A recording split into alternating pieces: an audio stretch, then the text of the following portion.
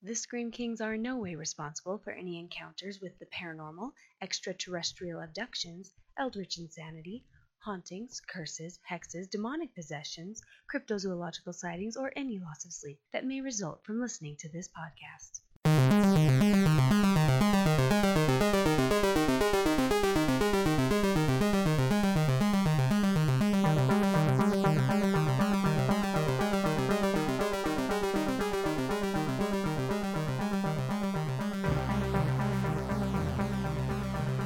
This is the Scream Kings podcast. This is Max George. And I'm Nathaniel Darkish.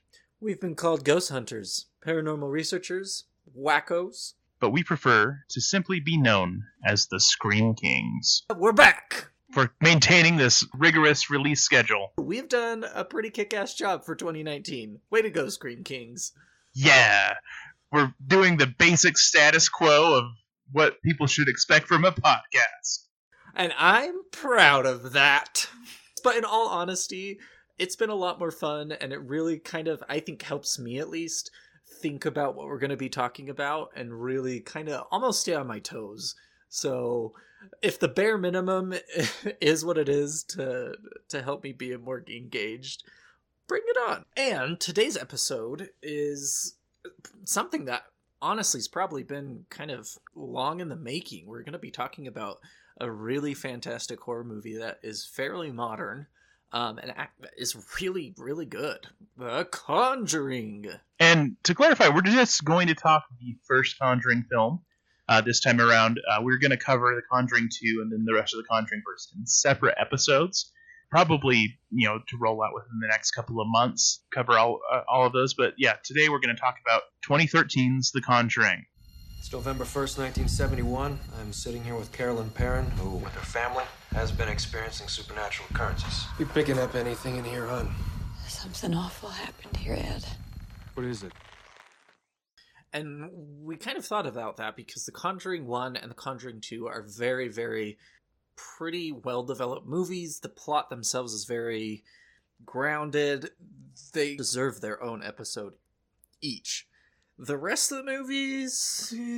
We're going to lump into a single episode. Yeah, because I have a lot of feelings about them, and they're not really positive.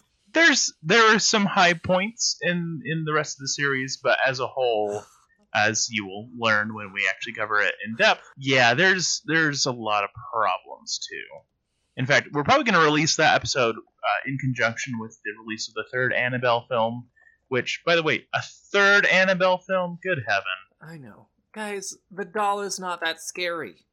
The doll is not that scary. But we will get into that later. So let's rewind and talk about this awesome horror movie and why it's so good. Nathaniel, I have a lot to say. I know you have a lot to say. Let's conjure up some good points about the movie. Did you see what I did there? No. What did you do? From the last episode, when I was like, let's descend in, I feel like I'm now going to try and make puns from here on out. So everyone be prepared. Well, we are both dads, so dad jokes ahoy. That's right. All right, so let's go. What's your first favorite thing about The Conjuring? My very first favorite thing about The Conjuring is something that I think you don't like as much, and that is that it starts out really strong. I feel like the cold opening with them sitting down with the very creepy Annabelle story, which I would say in this context, yes, Annabelle is pretty solidly creepy. But yeah, I thought the cold opening really immediately drew me in and made me interested in everything that happened later. And I get that. I think I understand where you're coming from. However, I think this whole idea of Annabelle, I don't know, I feel like the Conjuring universe really latched on to this Annabelle idea. And as we'll get into a little bit later in the episode, the Annabelle mythos is not as dark and demony as these movies portray. And especially when The Conjuring first came out, it was the very first movie in the Conjuring universe. And so, when I first saw this movie, it was on Halloween. It was really kind of, the mood was right and it was spooky. And it opens up with Annabelle and it was cool. And I was like, oh, this is what it's going to be about. I know all about Annabelle. I'm excited.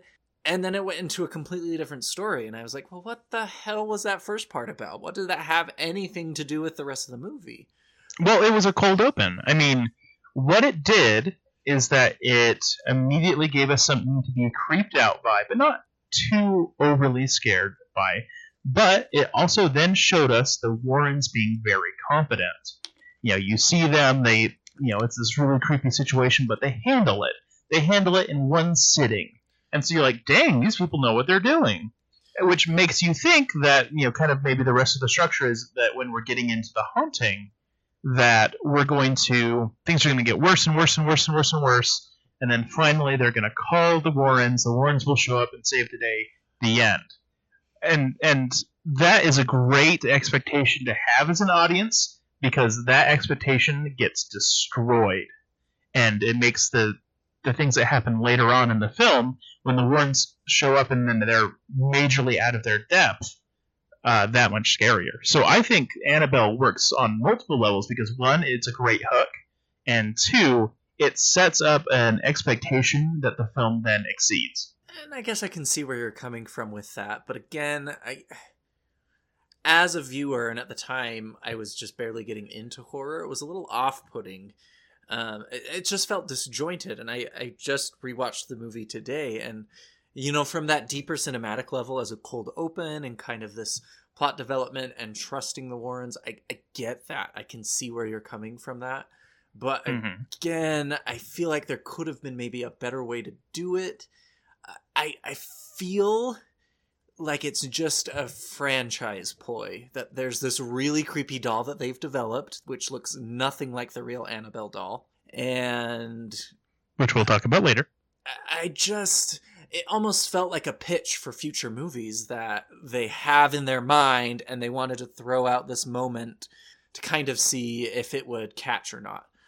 And I guess that's what I'm saying. Is it felt like a cheap shot almost? I feel like they could have done it maybe differently. See, I think that all of the resultant Annabelle stuff was simply because I think it just worked that well. And so that the effectiveness of the start of the film then created a demand for, it turning into a big franchise and, being its own thing. I mean, I don't think that that's necessarily the right choice for the strongest storytelling to result from this universe of films, but I don't think they went in saying, we're going to make a thing that's going to, result in 30 spin-offs. I think what they did is they made as strong of an opening as possible, and people responded. For me, and I think in your notes you agreed with this, I think this movie is actually a really awesome period piece. Yes. It has some incredible stylistic options. It kind of blends our modern idea of what the 70s were like while still holding really true to what I have understood the 70s to be. Mm-hmm. The cinematography also is really, really impressive. A lot of the camera angles are really cool. A lot of the scares are really well thought out and generated really awesome. Overall, like the style of filming, even to like the filters, last episode we talked about the hue of The Descent and how that was really off-putting. I think that is completely flipped on its head for The Conjuring, and it was done very, very well. Yeah, so along those lines, like I like that, basically it allowed there to be a lot of natural light, everything was bright, and so when awful things happened, it was fully lit, which made it that much scarier. And so, that's kind of, when I was reviewing your notes, it added up with my notes almost congruently, but it's all kind of part of the same thing, is that the filming and the cinematography and the execution of the actual art of this movie is very well done. And even the makeup of Bathsheba yes, is really, really good. And I love it because it's very simple, but it's also very terrifying. And I think that's what the Conjuring universe does very well. They have a lot of issues, especially in the spin-off movies. But the makeup and the portrayal of the demonic and the portrayal of the supernatural is simple enough that it's not, mythical beast-like, but terrifying enough that, an Annabelle doll can spin off 3 movies and Bathsheba terrifies you. So, along the lines, especially like with the makeup, I feel like especially when Carolyn is possessed. They did a great job of varying the intensity depending on what was happening, but they did it like very subtly. Like you believed that, the full on like creepy face during the exorcism scene was just awesome. But then afterwards, it had some of the kind of the residue left over from it. It's like you could see that she had been affected. It had partially washed away, kind of thing. And to piggyback off of that too, is the possession of the mom was very gradual. It wasn't, like The Exorcist with poor Reagan looking normal in one scene, and then the next scene she's just, wart-faced and throwing up pea soup. At some points, especially the first time I watched it, I remember thinking, well, is this actually possession? The Warrens are fumbling around, not really knowing what's going on. And the family's breaking apart because they're so stressed. And it almost makes you think, okay, is this actual possession? And I know it's actual possession. There's been scenes of like supernatural activity. Or is it this poor mom just having a mental breakdown? Mm-hmm. And you don't see like the full possession, if we can call it a possession, I'll get into that later, happen until the very end scene where you get a glimpse of, Bathsheba mom. And you're like, okay, this is real. We're here. We're doing it. It's crazy. Kind of going back briefly to the cinematography and like stylistic choices.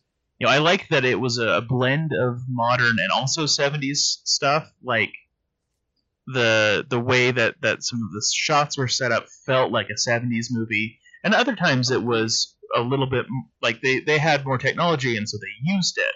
And so I felt like it was a very natural blending of the two. I've seen a number of horror movies that will straight up film a movie like it is the time period it's set in. For example, House of the Devil feels like it was filmed in the 80s. It's such a good movie. Why haven't we done an episode on that movie? We will do an episode on that movie very soon because it's so freaking good. I would say that this does that to a lesser extent, but it still pulls off those stylistic choices very well. And another thing I liked is just with how the camera would move. I noticed, especially near the opening of the movie, like when the family is moving in, that there were scenes where the camera would like swoop around like a ghost, like checking them out, and it was really eerie. Like, for example, one of the daughters is bringing something inside the house, and then the camera like ducks underneath a couple of movers who are like hauling a sofa, and like swoops underneath them, and then like follows her around, and like. I can't imagine the rigging they had to do to make that work that smoothly, but it paid off. It reminded me almost like kind of the opening of The Evil Dead, where, you're zooming through this mossy swamp kind of a thing, and you're the evil entity. And I don't know if that was intentional or not, but it harkened back to that kind of very visceral, scary movie.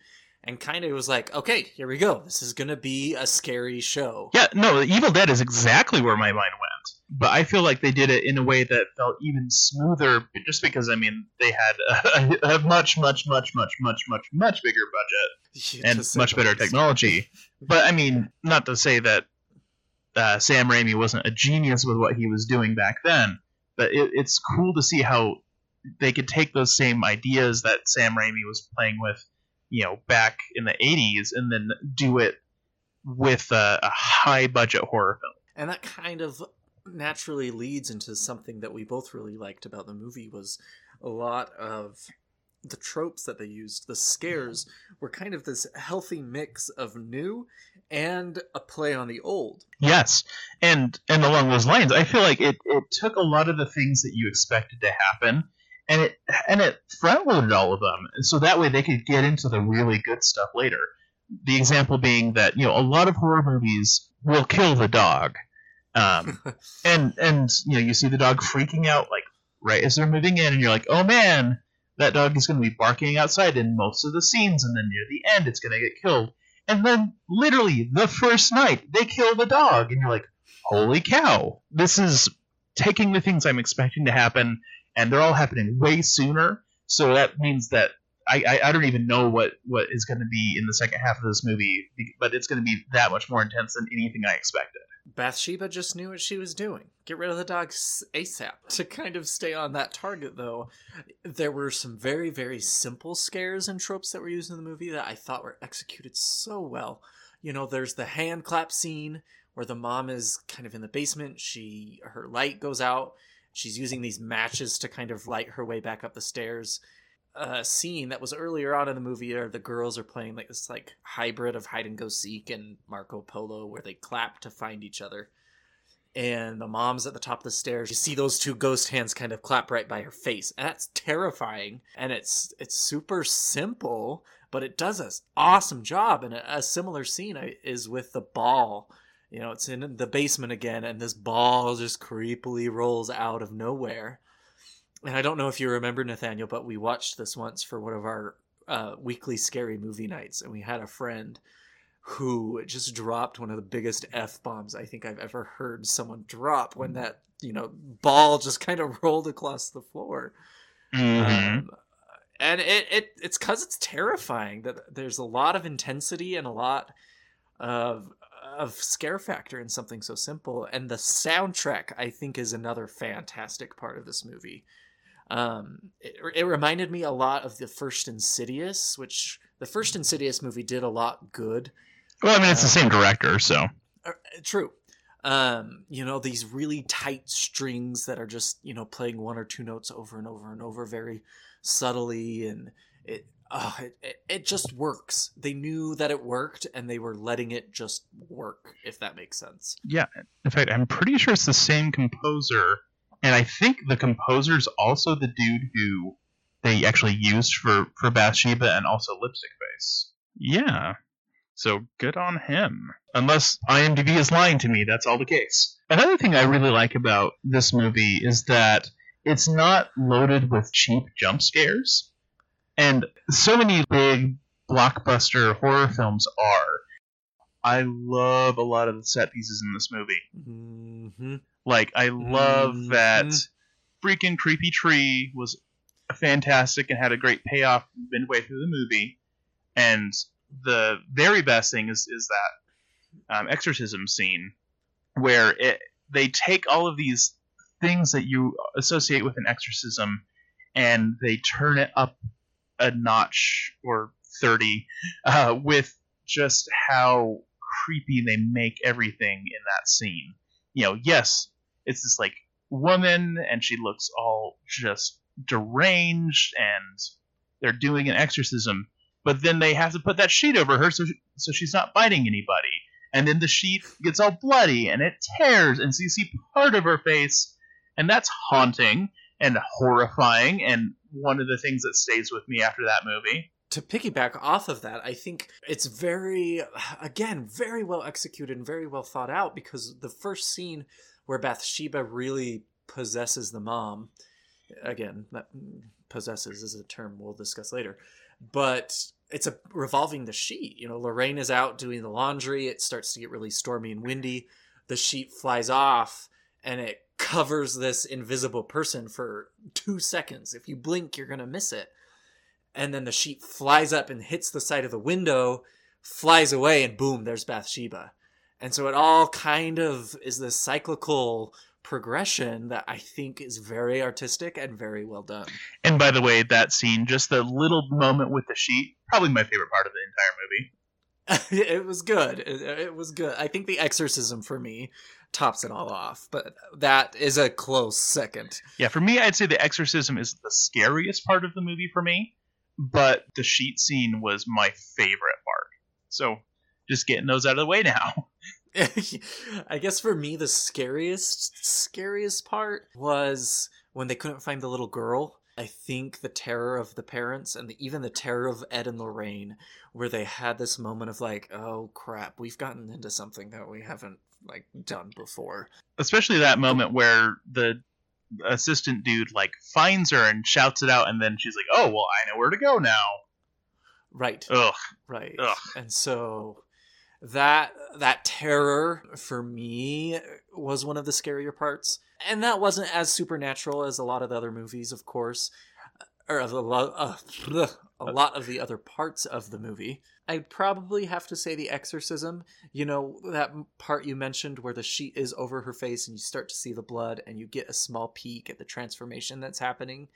Again, that sticks with you even after you see it. So that might be tied, both scariest and favorite part of the movie. It's just a dang good scene. Something I also really want to point out is, you know, we are recording this in February. It's still Women in Horror Month. I think there are some amazing actresses in this movie. The acting was superb. And also, all of the female characters, Lorraine included, were very able and competent women. You know, the mother is kind of the center point. She's being attacked by this vengeful spirit, Bathsheba.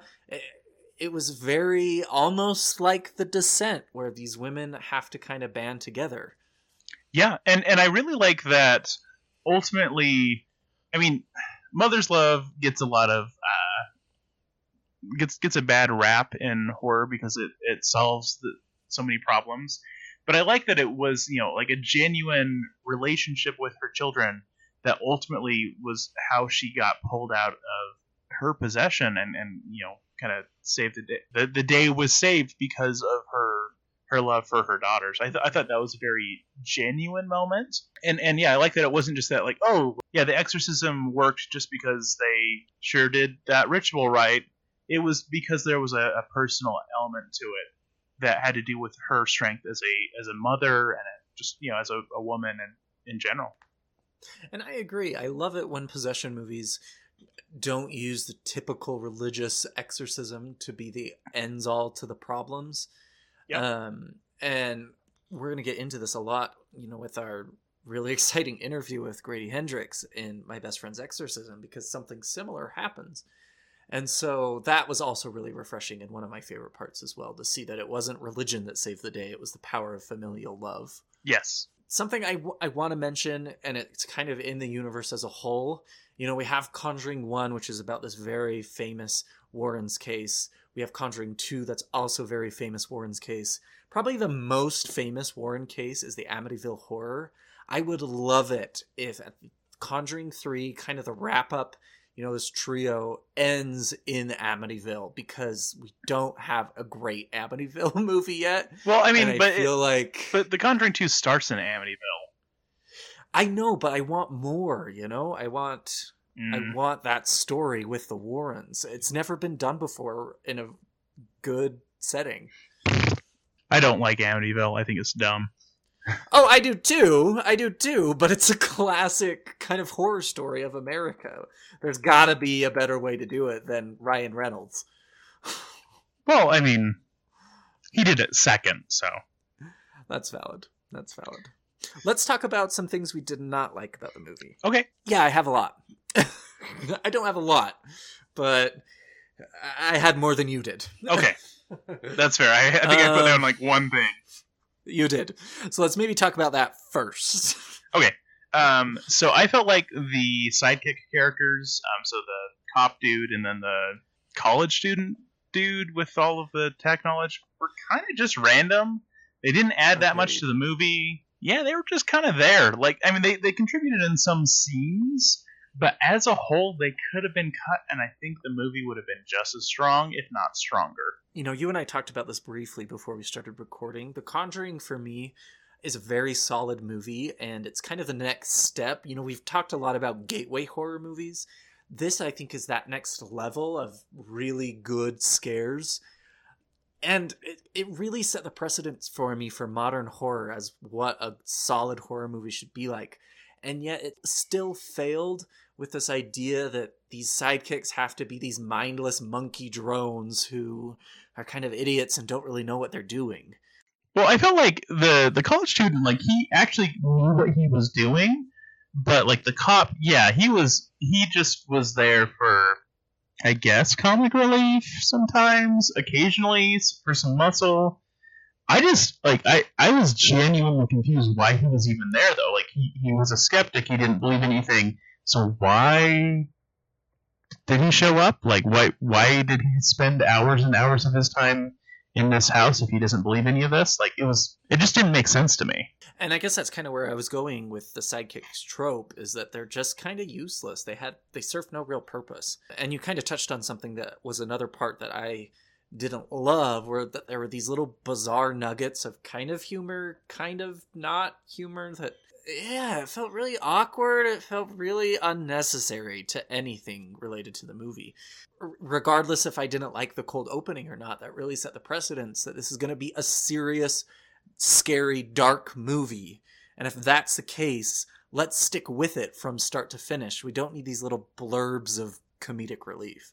I will argue with you on that one point, in that I feel like humor is actually extremely effective in horror, in that it makes if you have a brief moment of a release intention, and then before going back to more awfulness, it usually makes the awful thing seem even worse. But I would say, so I take argument with your premise there, but I would say the effectiveness of these guys as comic relief was just not there at all. Occasionally horror movies pull that off, where it's just dreary from start to finish, and it still works, but that's the exception to the rule. And you see, I think that defines a good horror movie, is if it can continue to make you tense. I mean, think of Hereditary. There was no humor in Hereditary, and I was scared from the start to the finish. Yeah, I think Hereditary is honestly the only movie that I can think of that actually does that successfully. I would say almost without exception, the rest of horror has at least occasional moments where you laugh, even if it's laughing nervously, because you need that as an audience. Hereditary is just a different beast altogether. And I mean, I agree that the humor is kind of this pause and this relief to kind of get back into the darkness. I just think this movie didn't do it well at all. I agree. Another real hard thing I had with this movie is, you know me, I'm all about my demons. And this wasn't a demon.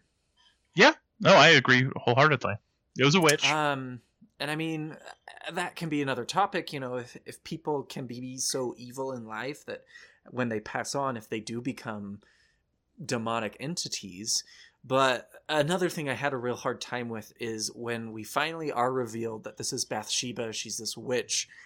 The entire plot of Bathsheba was given to us in like 2 minutes. And she's just this land-hungry wench who doesn't like people on her property. Yeah, it's basically she sold her soul to Satan so she could keep people off her land. What? Yeah, it kind of reminded me of like a Mr. Burns from The Simpsons. It was just this like power-hungry entity that's just so greedy that it won't let anybody on its land. Like, the demon, the witch was well executed in makeup and the possession, but the purpose behind it was, there's just no depth as a villain. You know, when Lorraine was giving the background of it, she was just like, oh my gosh, Bathsheba had a child, and within 7 days was in front of the fire pit sacrificing this baby, and then ran up the tree and hung herself and praised Satan at 3:07 in the morning.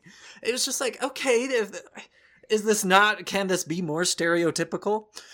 It's just, I don't know. I struggled with that a lot. Yeah, well, I guess I just... Yeah, ultimately just take issue with the idea that if you're doing something as radical as a child sacrifice to gain the regard of Satan, then wouldn't you, I don't know, want to do something with that? Other than just kill yourself and then haunt your land for the next 100 years? And there was a really good scene with Lorraine and the mother where Lorraine was talking about how, you know, the bigger sin was that this woman used her God-given power to create life and then kind of blasphemed against God by killing the baby. There's a lot of depth and a lot of reality to that in the early puritanical kind of witch hunts. Yeah. And I was like, oh, maybe we're going to get into that. Okay, we're not. Okay, cool. It really worked well in terms of giving us a modus operandi of you know, how she was moving, how she was like, oh yeah, she basically, whenever there's a mother, like, it's gonna kill its child, like that's what she makes them do, which is very scary. But yeah, true. it works only on that end. It doesn't really work on the end of why. Does she gain even more power with Satan in the afterlife by doing that over and over again? Because you don't get that vibe. You just think, like, yeah, they're basically just like, yeah, she just doesn't want people on her land. Really? It just, yeah. Another part I had some issues with, it's kind of twofold. One, I don't know what it is, but I've seen a lot of horror movies lately that when the final possession occurs, it's like the ghost, the demon has to vomit blood or vomit its essence into the other person. I've seen it a little bit, and I don't get it. I don't know what purpose that is. It kind of reminded me of Evil Dead again. Yeah, it kind of worked, like, yeah, from an Evil Dead standpoint. It specifically made me think of the Evil Dead, the recent film. Yeah. And, like, I thought it worked there because, I mean, Deadites are kind of a little different than, you know, conventional ghosts or demons. Well, and that was a rape. It wasn't... Yeah. Like, that, I think, was the horror with that kind of a possession is, you know, it was... When you think of demonic possession, it's a spiritual rape that this entity is penetrating into you, and I use that term very deliberately, without your permission. And so I think the Evil Dead, that scene, had a lot of double entendres that were going on, and it was very well executed and very purposely executed. Stuff like The Conjuring, I don't get it. There's no purpose. I think honestly what it really boils down to is it's really freaking gross to see. Like, oh, totally, it is. And so it's going for so Stephen King regularly talks about how there are three types of horror. There is terror, which is like basic, like it's the big kind of like psychological horror. There is horror, which is like, hey, like I feel afraid for my life kind of stuff. And then there's the gross out. And the gross out is the cheapest and it's the easiest to do. And he says that, you know, good horror has all three of those things typically. But I feel like, yeah, when we have the ghosts or the demons vomit in someone's mouth, which, yeah, we see it over and over and over again in recent horror, it's just because it gets a reaction from people. And I don't think it's necessarily super effective beyond getting a gross out reaction, but that's, I think, all they're really going for. And again, I don't want to go back to Hereditary because we need to stop talking about Hereditary. But we can't. That kind of possession that, you know, Payman came through a light. Like, it's so simple, it's so benign, but at the same time, it was so malicious. That's what I want to see more of, and I don't know, I just felt like it was cheap. I agree. And I think that if we keep mentioning Hereditary at the rate that we do, we might have to change our names to Scream King, a Hereditary fan cast where they occasionally talk about other stuff. I just wanted to briefly touch on one other thing among the lowlights of the film. Just in that I felt like the use of Annabelle later in the film and that like Bathsheba was like reaching out to her through the like I guess link of these lockets just didn't work for me. It was okay. Thank you. I forgot about that point. That's why I felt the beginning was more of a franchise pull because they had to bring in Annabelle again, this creepy doll that they've envisioned. It just made no sense to me. What did it have to do with the Perrin family? I think, honestly, what it really boils down to is they set up Annabelle as really creepy at the beginning. From a writing perspective, they're like, that kind of like left a gun on the mantle. Maybe we should use it later. I felt like kind of were obligated to use it.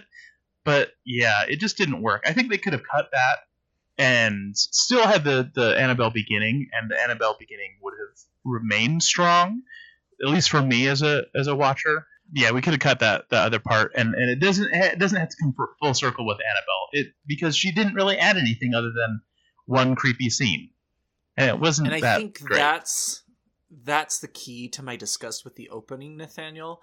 Is had that middle part not been there, the cold opening I think would have been stronger. Yeah, I agree. But they tried to relate the two, and I think that's where a little bit more of my discomfort came was, what's going on? Why is this important to the movie? Let's get back to the family.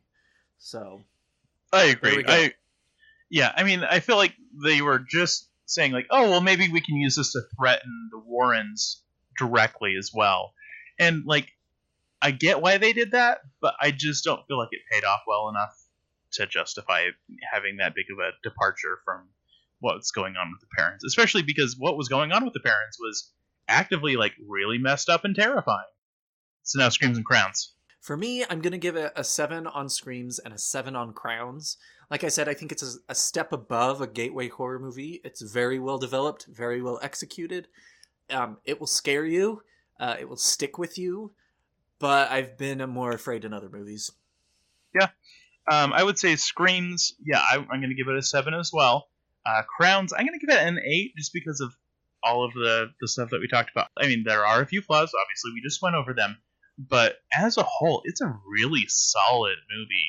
Like, I rewatched it, I probably watched it 5 or 6 times now. And just rewatching it last night, I was like, man, like, this is a well-constructed film. Like, I am really pleased with it. So, I would say it's probably James Wan's best movie. And, yeah, I really dug it. It's an 8 for me there. And I actually liked Conjuring 2 quite a bit more than Conjuring 1, so I'm excited when we get to that. They're close for me, but I think the first one's the winner for me personally. Okay, so let's maybe launch it into a little bit about the Warrens themselves, and also some details about the real life Perrin case. Sure.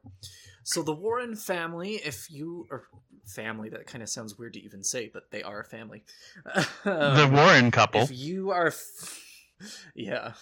Mr. and Mrs. Warren. If you are a fan of horror, you know who this couple is. These guys are some very, very preeminent researchers as far as paranormal activity goes. Ed Warren was born in 1926. He went into the Navy and got really sick, and so actually left. And he was supposed to go back, but in between coming home and going back, he actually met Lorraine. And Lorraine... And going back really... would be going back to the war, right? World War II, right? Yes. Lorraine is actually, of the two, the more, I would say, supernatural. She's considered herself to be a medium ever since she was very, very little. Has felt very closely connected to the spirit world. Ed, on the other hand... is actually self-taught. He is a self-taught demonologist, which I think is pretty cool. I would like to consider myself a self-taught demonologist. And they really kind of created this paradigm where they were able to work these supernatural cases and had a good viewpoint with Lorraine, where she would kind of be this mediumistic conduit for supernatural. And then you had Ed, who was more the logical... let's figure out how to get over this and work through it. And so I think that really set the precedent for their future. Mm-hmm. Do you want to kind of talk about what they established up in the New England area? Yeah, so I don't know tons about it, but they were the founders of the New England Society for Psychic Research, which is the oldest ghost hunting group in New England. That's about all I know about it. I didn't fall down that rabbit hole quite as much as I wanted to. But I think it's really cool, that they still have this very lasting thing today that is all about that, all about the creepy stuff. And that really kind of jettisoned their careers into the supernatural. The Warrens are very, very ubiquitous when it comes to paranormal research. They've done a lot of presentations. They've written lots of books.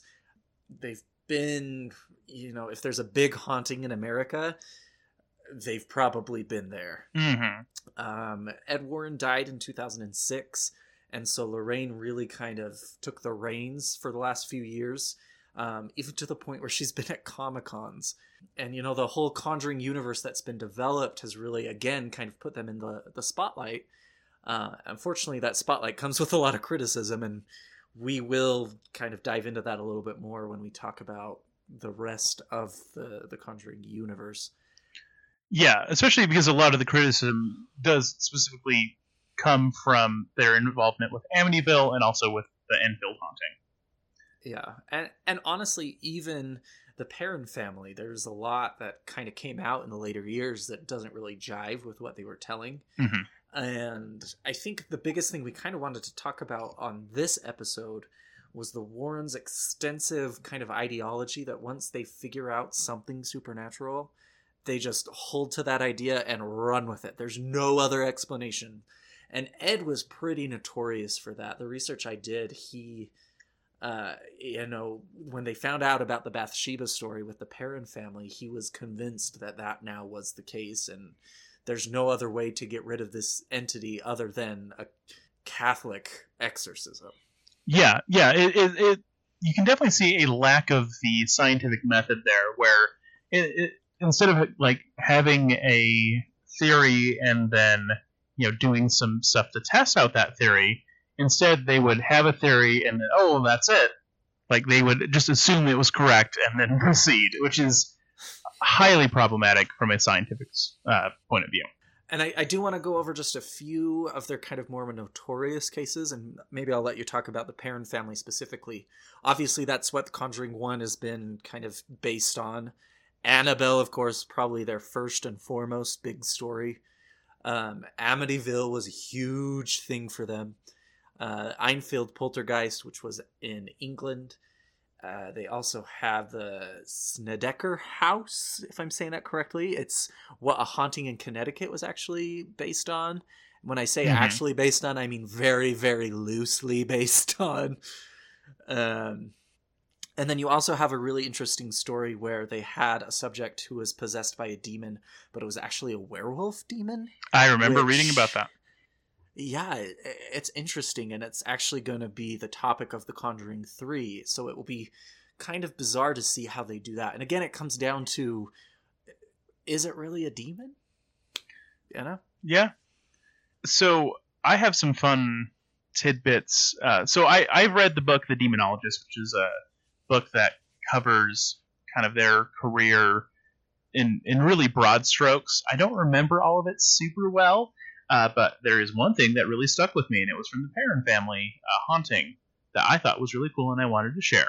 There was a moment in the haunting instance during the big haunting event, I guess. I don't know how to describe it. Where the parents were at a party just kind of down the road, and some weird spooky crap started happening at the house, and so the girls ran to go get their parents, and they're running down the road, and they said that on the side of the street that their house was on, all the birds were like freaking out, just losing their minds, just squawking and chirping, and just as there's hundreds of birds, and they were all just super freaking out. And it's like late at night, it doesn't really make sense for them to be doing that. And then on the opposite side of the street, there is nothing.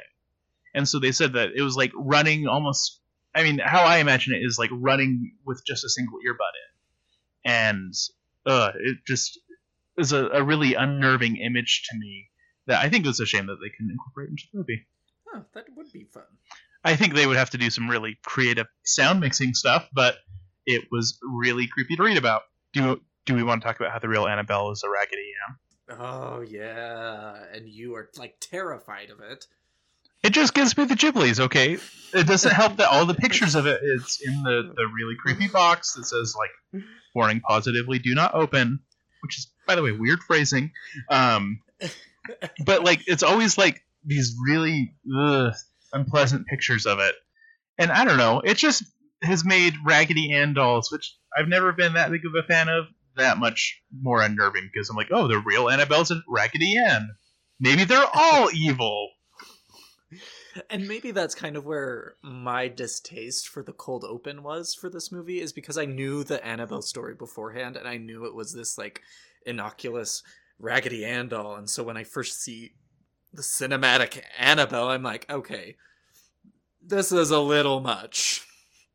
But yeah, it's just this doll that looks just like any other doll that you would find anywhere else, but has this crazy dark mythos behind it that is just crazy. Yeah, and I think, for me, the everydayness of it being a Raggedy Ann doll contributes to how creepy I find it. But I get that they wanted to sex it up a little bit, make a creepy porcelain doll. I get the choice. I personally find the original more scary, but, I get it. It definitely is iconic. Yeah, to say the least. 4 movies later. And I'm sure they would have had to pay licensing fees to use Raggedy Ann, so not that they're lacking for money, good heaven. Yeah, seriously. I did want to mention a little bit about the real Bathsheba. Yes, I want to know. So Bathsheba Sherman, who is titled in the movie to kind of be the main haunting character, was a real person. She was born Bathsheba Thayer in I can't talk all of a sudden. Ugh, must be Bathsheba or Pazuzu's back. No! Stop wrecking our internet, Pazuzu. She was born Bathsheba Thayer in Rhode Island in 1812, and she married an actual fellow Rhode Islander, Judson Sherman. And so she became Bathsheba Sherman. There's not a ton of information on her. She did have a son who was born when she was approximately 37 years. It's possible that she had other children, but again, the documentation isn't very well developed around this. She did have a child who did not live past the year of 7. And that's kind of where the weird stories started. This was a very turbulent time in the United States. A lot of the crazy witchcraft stuff was starting to happen now. And a lot of her neighbors accused her of witchcraft and accused her of actually killing her child.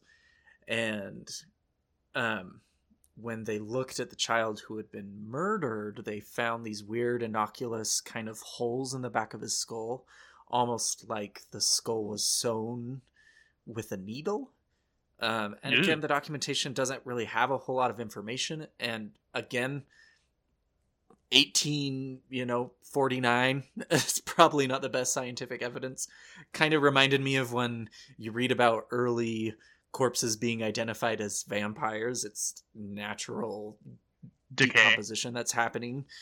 And so that was kind of the big revelation when the Perrin family was explaining kind of the supernatural experiences that they were having to the Warrens. Is the mother commented that she had this sore on the back of her head, and when Lorraine looked at it, it reminded her of someone who had been sewing, and kind of an injury that would be similar to that of using a sewing needle, if that makes sense. That would have been a lot better than, like the Ouija movies, useless sewing stuff. That actually would have been creepy if they had incorporated that.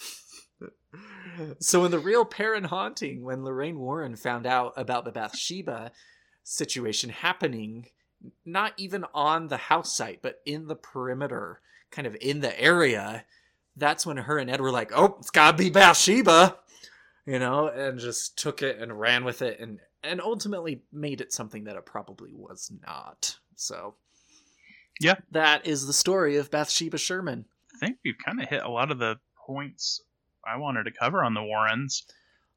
Yeah, I mean, we've got a lot more that we'll talk about, especially the criticism. Yes. Once we move into a few of the other movies, because there's a lot to talk about, and unfortunately, the Warrens are kind of like the Necronomicon and kind of like Ouija boards, where they're a great pioneer in the field of supernatural stuff, but when you look behind the curtain, there's not a lot there.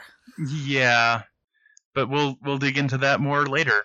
Oh, I guess one other thing I thought was fun, just relative to the creation of this movie, is that Lorraine Warren served as a consultant on the film, and actually Patrick Wilson and Vera Farmiga both met with her for a while to kind of get a feel for how they wanted to play the characters and how they could kind of be true cinematically to the real life people.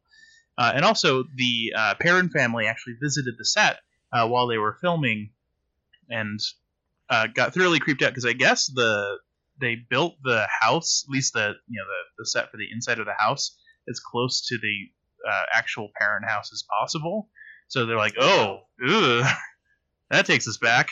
So anyway, I thought that was fun to walk down memory lane. All right. Well, I think our biggest news that we have now, as we wrap this episode up, is definitely be on the lookout for our exciting interview with Grady Hendrix that's coming up this coming Tuesday. Yeah. Very excited for that. Or to clarify, we're going to interview him on Tuesday, and then I will edit the episode, and it'll probably be released as part of our normal schedule.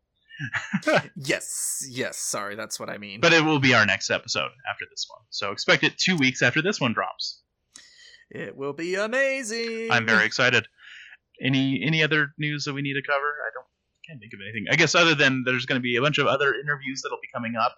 I'm not going to go into all of the names, but I recently attended a writing conference and asked a bunch of cool horror people to get involved, and everyone was super nice and said yes. So expect a number of interviews. I think all of them will be super interesting and fun and worth listening to. Another one that's coming up is we're going to have quite the debate on, do aliens exist? Yes. So get excited for that in the docket as well. Yes, it will be awesome. We've got a lot of good things lined up, and now that we've kind of have the set schedule, you're going to get a lot of Scream Kings. All right, friends, stay spooky. Stay spooky. And can I get a clap? Need even more Scream Kings? Here's our obligatory shameless social media plug. Follow us on Twitter or Instagram at ScreamKingsPod. You could also email us at screamkingspodcast@gmail.com. Help us reach a wider audience of horror fans by leaving a review on iTunes or by sharing a link on social media. You can also support the show by going to patreon.com/ScreamKings. Stay spooky.